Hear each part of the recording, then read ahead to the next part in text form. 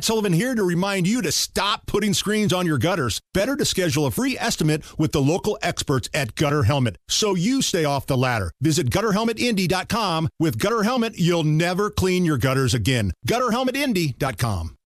Tony Kennett filling in for Big Nige and Tonis.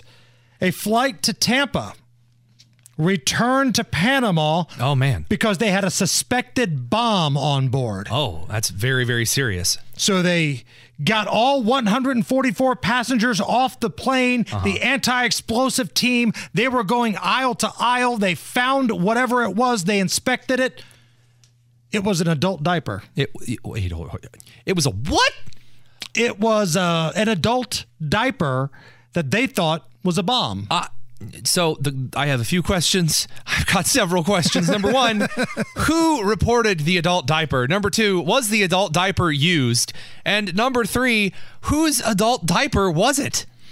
And listen, maybe the movies have taught me incorrectly, but when I think of a bomb, I think of something where there's wires and maybe there's powder and there's a bunch of things. Yeah. I've seen a pair of Depends, and in no way do they look anything like something that would explode.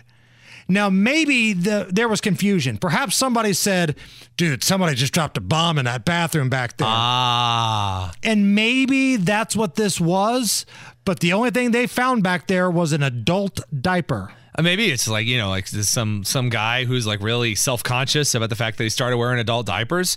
And then, like, just to be a friend, his buddy's like, dude, I don't know what you're worried about. That adult diaper looks like the bomb. Right. And so, like, then someone else got really scared. And maybe, I don't know, maybe someone was reading a book about the underpants bomber. There's so many angles.